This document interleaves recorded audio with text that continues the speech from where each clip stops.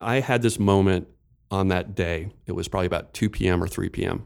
And again, we were going to start shooting at 6 p.m. that night. And we didn't have the motorcycle. We still didn't have the right car. And I remember I was sitting in my backyard, literally with cell phone in hand. I'd been on the phone all day. And I put the phone down. I talked to my wife, Jennifer. I said, I failed. It's just not going to work. I have like 60 people who are going to show up to a parking lot tonight. I have stunt guys in from LA, and I don't have cars for them to drive.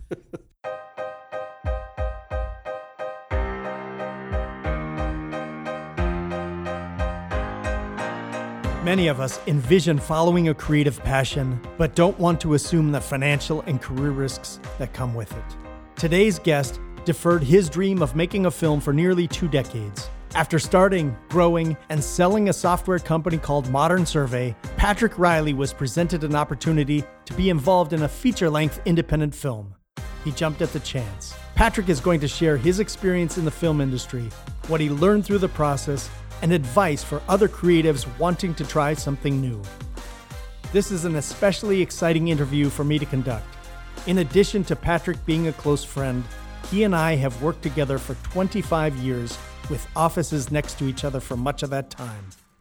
I had a front row seat watching the ups and downs of the making of the film now known as Tuscaloosa.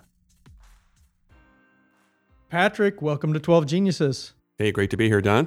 Let's start out by having you describe your background and what you were doing before you got involved in the film industry. My career intentions originally were to work in the film business, and I was kind of a classic creative, interested in film writing, film directing, just loved the idea of great stories. And I spent my early 20s trying to break into the business. So it was working on independent features here in Minneapolis, working on music videos. I got to work on a Prince movie, which was really cool. Then I ended up in Los Angeles for a while. I was working at Walt Disney Studios doing script development. So I was an assistant to some executives there. Did some public television. So really kind of an assortment of things in the business. But then I became a jaded writer when I was about 24, 25, after first couple of scripts that I had written almost became movies, but didn't. So then I decided to focus my creative interests on punk rock. My interest in punk rock, or really music, was that it was a form that I could work through to the end. That's really what drew my interest to it, because what I was learning quickly through filmmaking or through screenwriting is you spend all this time creating sort of like a blueprint for something that could be made. But if it's never made, you get really frustrated. And as a young creative, that was something that was, just wasn't enough for me. And music was something where you could see that musical form or that creative form all the way through to its end. But to pay the bills through all of this, I sort of randomly ended up working in tech. And that's where, which was sort of the beginning of my journey into being an entrepreneur. And then I learned pretty quickly that being an entrepreneur and creating a company was really akin to being an artist. This idea of getting an idea and teams and people moving forward with something new, something original. And that kind of energy of creating a startup or a company versus playing in a band or creating a film project are all really similar. How did this opportunity to make a film present itself to you? The project, the first time I had a chance to read the script for the film, my longtime friend, Philip Harder, he's a filmmaker, director, and he's a pretty famous music video director, commercial director. And so he had the script and had a look at it and thought the story was good, and it was very good initially. And then after the Trump election, I really wanted to kind of respond to it, and not even just from a political perspective, but just from a way to have a dialogue around what was going on in the world, the kind of polarization of ideas. And this script, I felt like, was just a bullseye for that. So as an artist, as a creator, I said to Phil, I was like, it's time to make this movie. This is a movie to be made now. And that energy that the two of us had ended up moving pretty quickly through other folks that got involved. So we were able to get just a little financing together, a great casting director, and all of a sudden we got some great stars attached, and everything went pretty quickly. Talk a little bit about what the film is about and what some of the themes or some of the topic areas are that really resonated with you. Tuscaloosa is a movie set in 1972 Alabama. And as you can imagine, that was a very dynamic time for youth and for our country. A lot of change is going on. The Vietnam War is kind of hitting the sort of peak of its unpopularity. civil rights movement is at its, has been continuing to kind of boil over. And this story kind of lands us in that world. And what's so interesting about it is the frame that it brings to that world is through this idea of white privilege.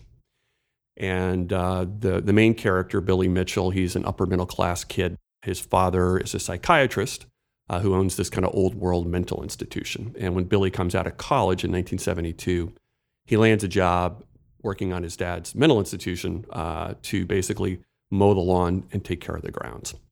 And Billy's smoking a lot of pot, and he's just sort of not knowing what he wants to do with his life. So that's sort of where the movie starts, is in this world of, easygoing privilege. Billy gets to do what he wants to do and sort of has that safety structure that's there. And then that whole notion just starts to get torn apart as the movie moves forward from there. So he falls in love with a young woman who is a patient at the mental institution, and she starts to convince him that she's not crazy. And as we learn why she's not crazy as an audience, we start to understand. And his best friend is a character named Nigel. Nigel's African-American, and Nigel and Billy have been friends since they were kids. And Nigel's getting involved with a lot of the Black Power politics at the time. And Billy's trying to understand kind of why, and then starts to see how what Nigel is rebelling against is actually being generated or from his father's world. So the worlds start to collide, and Billy's sense of purpose starts to take form, and he needs to take action. That's kind of the movie in a nutshell. You also have a number of well-known actors in the film. Can you talk about who they are and what roles they play? We were really lucky to get a fantastic casting agent involved in the project. Her name is Bess Pfeiffer, and she's out of New York. And Bess had just, I think she was the casting assistant or associate on Stranger Things for the pilot. And so Bess had this great window into kind of up-and-coming young actors. So from Stranger Things, we have Natalia Dyer, who plays Nancy Wheeler on the series Stranger Things. So she plays Virginia, who's the young woman. She's one of the stars in the movie. Devin Bostick plays Billy Mitchell. Devin is another well-known, I think Devin's about 26, 27 now, but another well-known kind of indie movie kid. He was one of the stars in Diary of a Wimpy Kid. He was in the show The 100, and he's been in a fair amount of television and other indie movies as well. So he's terrific. We also have Tate Donovan. He played in Argo, Manchester by the Sea. He was in the television show The OC, and maybe perhaps most famously, he was Jennifer Aniston's boyfriend in Friends, or her fiance, for a couple of seasons. You started your career in film. You transitioned to software. You worked in software for about 2 decades. You were a software executive, which is obviously a creative field. But how did that creativity from working in software carry over to working on the film? My leadership style and management style is about getting the best teams together you can in terms of talent, and then enabling them and giving them as much autonomy as you can as well, and give them a kind of a clear set of boundaries and a vision. And I mean, that sounds really simple, but it's really kind of true. I was really lucky throughout our tenure in running Modern Survey, Don, in that I got to, as you know, take a couple sabbaticals to go and do filmmaking. So I worked as an assistant director for the Sundance Filmmaker Labs in, I think, 2003, 2004, and 2007. And I got to work with 6 different directors who were workshopping their movies. And those sabbaticals were really powerful for me for a couple reasons. One is they were like a master's class in filmmaking, and I was getting all this information that was going to end up helping me down the road when I made this film, in terms of really understanding how to enable directors to do their best work. But the other part was learning and watching and how the labs were run and how filmmaking sets were run, in that it was, I would learn from that so much and then take that knowledge back to Modern Survey. I always thought of it as sort of cross-pollinating. And the things that always interested me about filmmaking is it's so much more of an endurance sport. You know, I mean, literally the way you work is so intense, physically intense. And I love the way that felt, and that sense of accomplishment, and would try to take those dynamics and bring it back to how we ran Modern Survey as well. And then and vice versa. There was things I would learn eventually as an executive in Modern Survey that I would bring back to filmmaking. For me, in the end, the concepts are really simple, or very similar. It's about teams. It's about ideas. It's about passion. It's about clear vision, and it's about articulating boundaries and a way of working. What is your title on the film, and what are your day-to-day responsibilities? So I am the producer, and initially when the film started, I came in as the executive producer, basically to help kind of facilitate the process, to help bring together the financing, to help kind of work more as an executive on the project. What's the difference between a producer and an executive producer? The answer to that question is something I learned pretty quickly. I know. Okay. I know. So I'm not ignorant by not knowing. Yeah. So when folks watch TV shows or they watch movies, they're like, "What's the deal with all these executive producers? Who are these people?"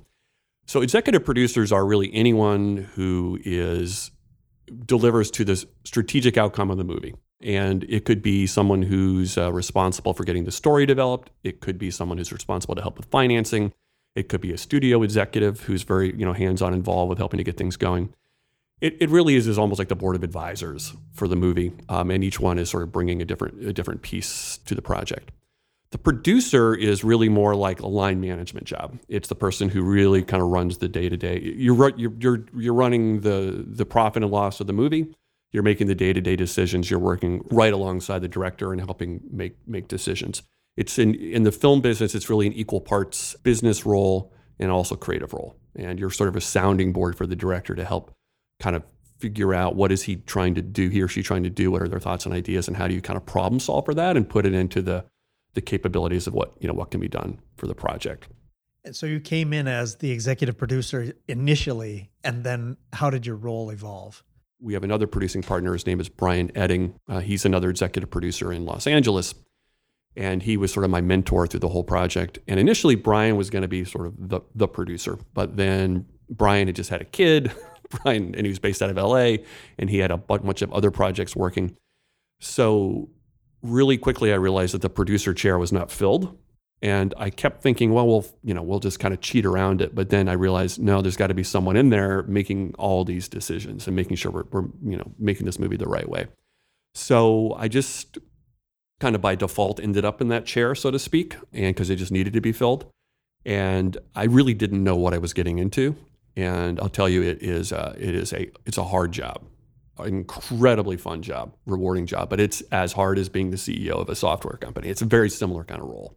There's something about the filming of Tuscaloosa that I think we need to get into, which is just the incredible timeframes. You had Tate Donovan for 4 days. You had Natalia and Billy for 2 weeks.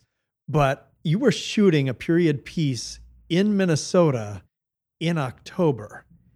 This needed to get done in a very short window. Can you talk about that?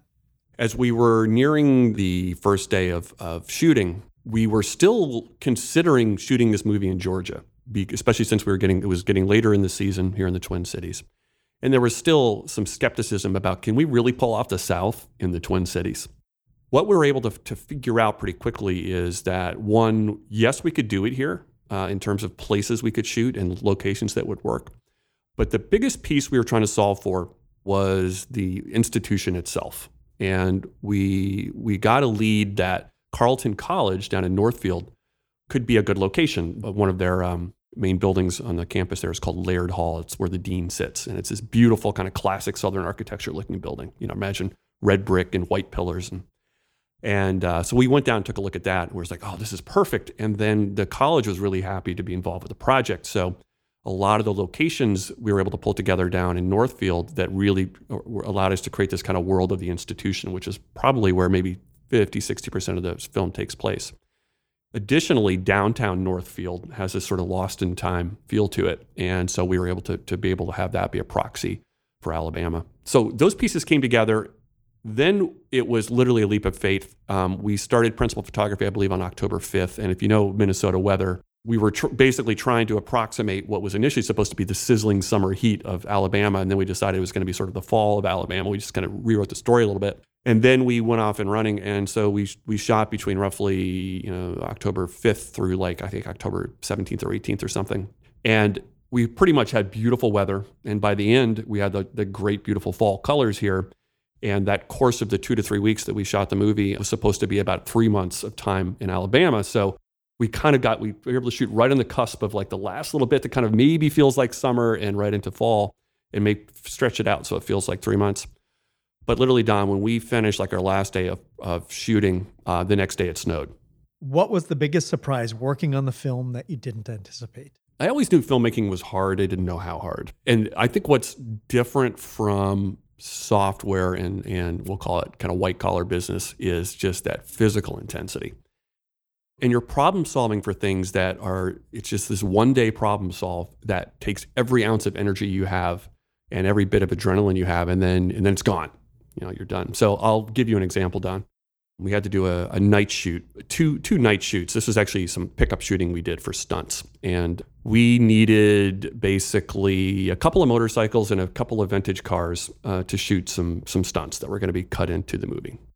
I'd never produced a stunt scene before. And as I also learned, stunts are rarely shot here in Minneapolis. They just aren't, because this is not a big filmmaking town. And even when they do commercials and things, there's just not a lot of stunts. So we had to find a stunt coordinator in LA and then a couple of stunt drivers to come with him to come out and shoot these scenes. So as we were getting closer to shooting, like the day of shooting, basically, we were going to shoot that night, we still didn't have the vintage car we needed, which was going to be like our hero car, the cop car. And we didn't have a motorcycle that worked. These are the two things. So what was happening is these guys who own these vintage cars in town, who were supposed to let us use it for the movie, they found out that the stunt drivers we had coming in were stunt drivers from like Fast and the Furious. And they really were. They're like, no way someone's going to touch these 70-year-old guys here in Minneapolis. No way one of these guys is going to touch one of my baby and use it as a stunt driving car. So we were literally that afternoon having to rewrite the script, trying to find a motorcycle. We were running, and we had 2 hours before we were shooting, and we still didn't have a motorcycle. And I had like one of the best African-American motorcycle stunt drivers in the country waiting for his motorcycle. And we're calling friends of friends of friends. And finally, at the last minute, we found a motorcycle. It was the wrong color, but it was still going to work. But Don, I had this moment on that day. It was probably about 2 p.m. or 3 p.m. And again, we were going to start shooting at 6 p.m. that night. And we didn't have the motorcycle. We still didn't have the right car. And I remember sitting in my backyard, literally with cell phone in hand. I'd been on the phone all day. And I put the phone down. I talked to my wife, Jennifer. I said, I failed. It's just not going to work. I have like 60 people who are going to show up to a parking lot tonight. I have stunt guys in from LA, and I don't have cars for them to drive. And I was just exhausted, and the adrenaline was gone. And then it was that there's just got to be one more person we can talk to. And Phil, God bless him, our director, he's the endless problem solver. And he finally found, it was like literally one of his good friends' brother-in-law he found this Honda CB300 or something at the last second, and we got it. And it was just, and I just thinking of it now, I go back to that feeling. It was just that intensity of adrenaline and problem solving. Today's guest is Patrick Reilly. We just discussed his transition from software executive to film producer. When we come back from the break, we will discuss the ways in which Patrick collaborated with the film's director and other members of the cast and crew. Hi, everybody. This is 12 Geniuses podcast host, Don McPherson. IBM CEO Ginni Rometty has said that artificial intelligence is going to change 100% of jobs, 100% of industries, and 100% of professions. AI is just one example of disruptive technology. Other technologies in market or in development will continue to change every aspect of life. At 12 Geniuses, we write, report, and speak about trends shaping the way we live and work. If these trends are important to you, we invite you to follow us on social media. And to book me as a speaker for your next event, contact us at future@12geniuses.com. We are back with serial entrepreneur and filmmaker Patrick Reilly. We just discussed his role as producer of the film Tuscaloosa. In this segment, Patrick will share how he and the other members of the film collaborated throughout the creative process. Patrick will also give his advice for people who want to take creative risks. As you look back at the making of Tuscaloosa, do you see a well-defined creative process that was used? I think it's a little yes and no. Yes, in that both Phil, the director, and myself we're both experienced creatives. Like I had mentioned earlier, Phil has made, some just incredible music videos through the years. And he's just a very experienced creative and problem solver. The dilemma for Phil and for me is that we had never made a feature film. And it's really very, very different than making a 30-second commercial spot or a 3-minute music video. But again, I think both Phil and I were not as prepared as we would have imagined creatively creating a feature film is like running a marathon, and just the intensity, the amount of decision making, the number of swim lanes you need to manage is just immense and overwhelming. I think we really didn't know entirely what we were getting into. How did you navigate through this, being very new to it, and obviously Phil was new to it? So on the kind of classic producing front, right, I had some mentors that helped me figure out just the contracting and structural stuff you need to do as a producer, all the P's and Q's and dotting I's and crossing T's, and how to negotiate with the guilds like the Screen Actors Guild and all of those things that are really complex. And that all happened literally over like a couple of weeks, kind of a crash course. But on the creative side, there were sort of two parts to it. One is the script was great. So that's what we always had going for us. And I loved the script. Phil obviously loved the script. And then you really start getting into the idea of kind of story and how are we making sure that this is engaging, for an hour and 40 minutes. And I think the things, again, that Phil and I didn't have a good command of was how does score work? How does sound design work? How does special effects work? How much should we be spending to make things look, period perfect versus not? So it became 6 months of building the next set of team to help us make those decisions around post-production and to help lead us to the right composer, to help lead us to the right editor, sound design and music supervision. How do you figure out, how do you negotiate to get the songs in, and what does it really cost to do that? And it felt a lot like our early days at Modern Survey, Don, where you didn't know what you didn't know, and then you start to learn what you need to know, and then you need to help you figure out who are the right people and who's the highest quality person we can get. Phil Harder, the director, spent about 6 weeks doing the first cut of the film. After that point, how did the two of you collaborate? Once we got that kind of first assembly and we both kind of understood how much work was in front of us, it really became a full-time job. And so what that meant is it was starting to work on scenes together, and we talk about it and we have a meeting. Phil would go home, and he's an incredible worker. He would cut something. I'd get like a proof back of the cut like within 2 hours. What do you think about this? What do you think about that? What do you think about this? So it was a very iterative process where we did a lot of experimentation. And the other thing we did is I learned this through software, and this is a well-known technique in filmmaking as well. You get test audiences in front of the movie as often as you can. So you kind of throw together a cut of the film, you get some feedback, you try to figure out what's working or not working, and then you take those notes and then you basically iterate again. You take another 2, 3, 4 weeks, you put together another cut and you put it up in front of another batch of people to see what they think about it. And you just keep trying to find an objective opinion. So at that point, to me, it felt like a lot like creating software, and it became a very iterative, set of work. And literally, we would be doing cuts of the film, and if we needed to do some additional dialogue recording, or we were experimenting with voiceover, I would be doing that, or Phil would be doing that. We're like, oh, let's try it, and we had the MacBook Pro, and we just run some ideas and quickly put it together. And is that working? No, that's not working. Okay. So, it was a very, very, very kind of, hands-on at that level of kind of the craft of filmmaking through the post-production process. When you were working with Phil, how did you two resolve differences, creative differences or otherwise? We were lucky that we're very complementary. And I think, as in any creative relationship, that's important. Phil is I always describe him as a very organic creative, which means that he will continue to kind of wait for discoveries and look for the magic moment for as long as it takes. And that's actually can be really frustrating sometimes for a producer, because you're like, come on, man, we got to get this figured out. We got to move on. But then experiment number 15 ends up being, he was right. You're magical. Right. Yeah, you solved it. You found it. You figured it out. So the job as producer is to, as I learned pretty quickly, is to kind of set boundaries and to kind of give rules of engagement. And Phil actually responds to that really well. I think he actually does better under pressure. But you need to give him enough room. So it's kind of finding that sweet spot is to give him just enough room to experiment, to kind of figure out how to get something to work, but not too much where he would kind of spin forever. Can you give an example of that? What sort of boundary would you set? If we don't have this shot by 6 o'clock, we're moving on?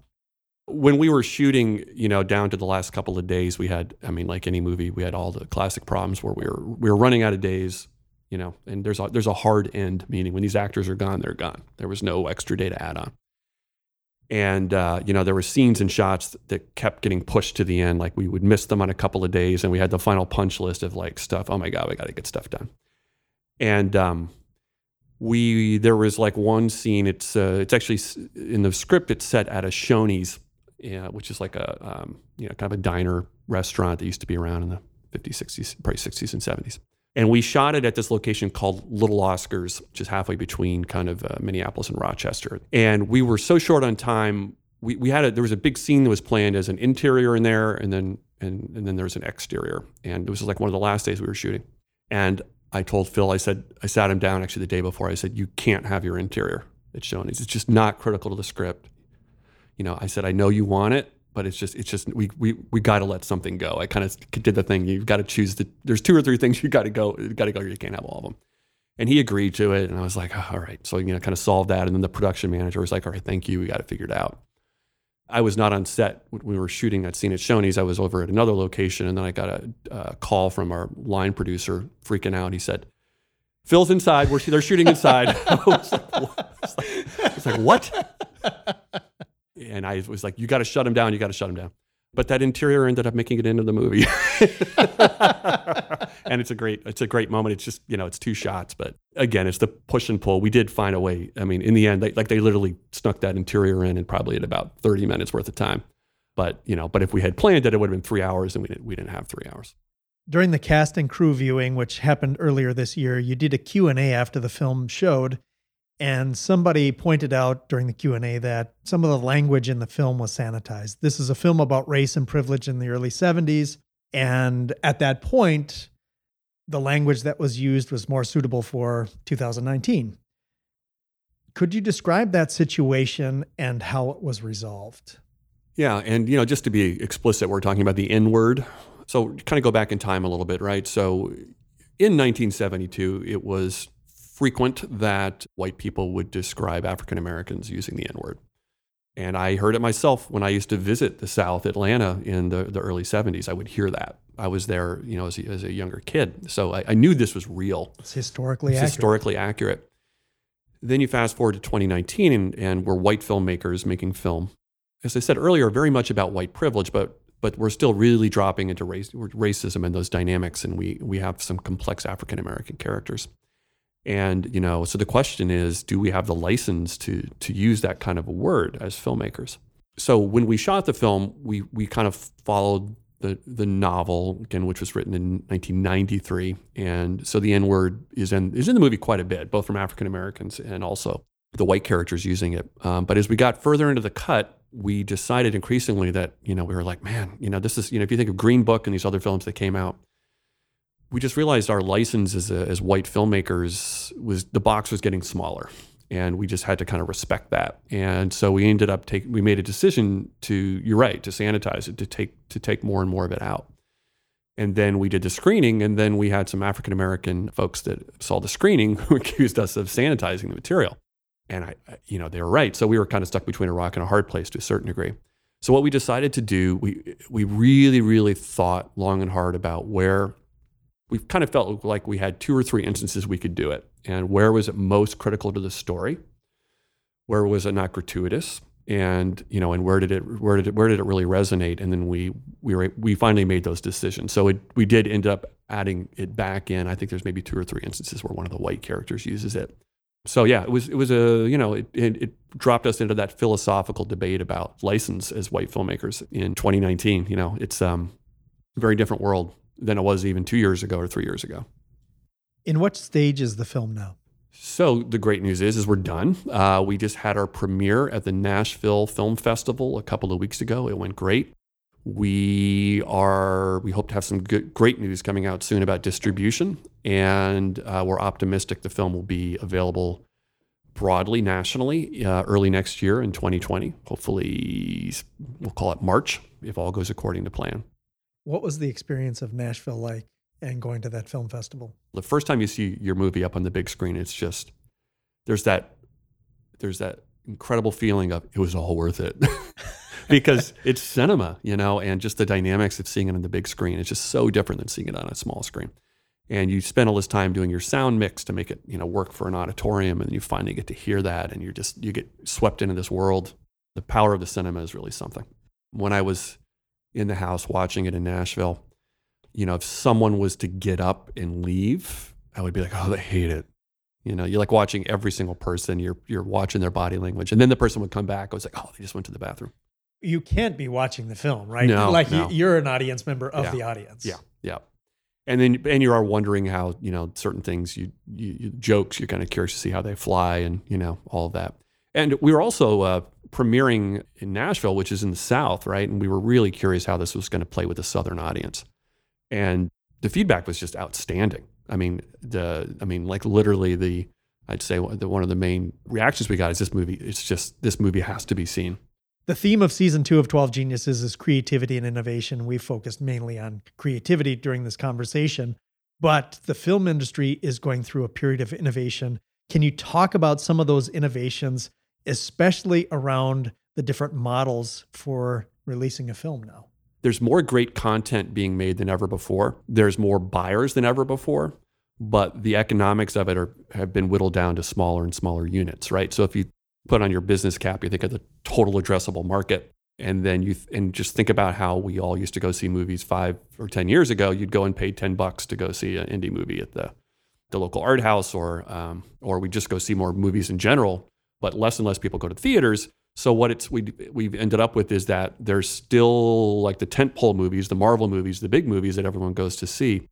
But the rest of the content has kind of moved to really on demand. It's really moved to, streaming services, and people want to watch these kinds of films at home. So what the economics of that has meant is that we all know about Netflix and, Showtime and HBO, and their whole business model is about subscription and streaming, and then they're converting that revenue into now production, right? They're making their own content. So for us making an indie movie, when you get it done, your choices are, you either kind of sell it wholesale straight to Netflix, which they don't actually buy a lot of like original material. Usually they only develop their own things.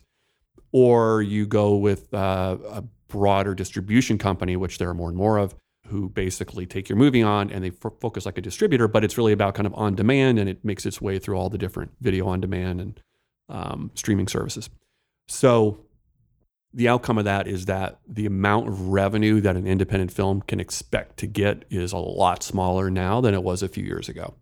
There are so many people who are listening to this interview right now. They have creative ideas.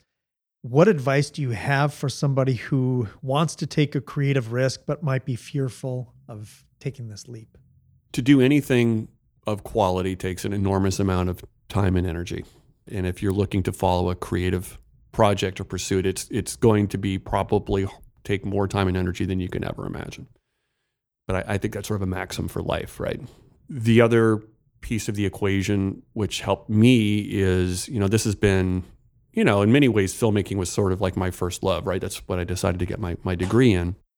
And so I had a lot of knowledge, and then I've always kept one foot in it through my entire career. And Don, you know this well, when I would run off to Sundance or be involved with different kinds of projects. So I was able to kind of, at least from a pure filmmaking perspective, really kind of learn the craft well, and really just get to learn through watching others make their movies. It was just incredibly valuable, so that when it was time for me to produce a film, I had a lot of knowledge, but I also didn't have a lot of knowledge. So the other piece which came together for me really quickly was mentoring.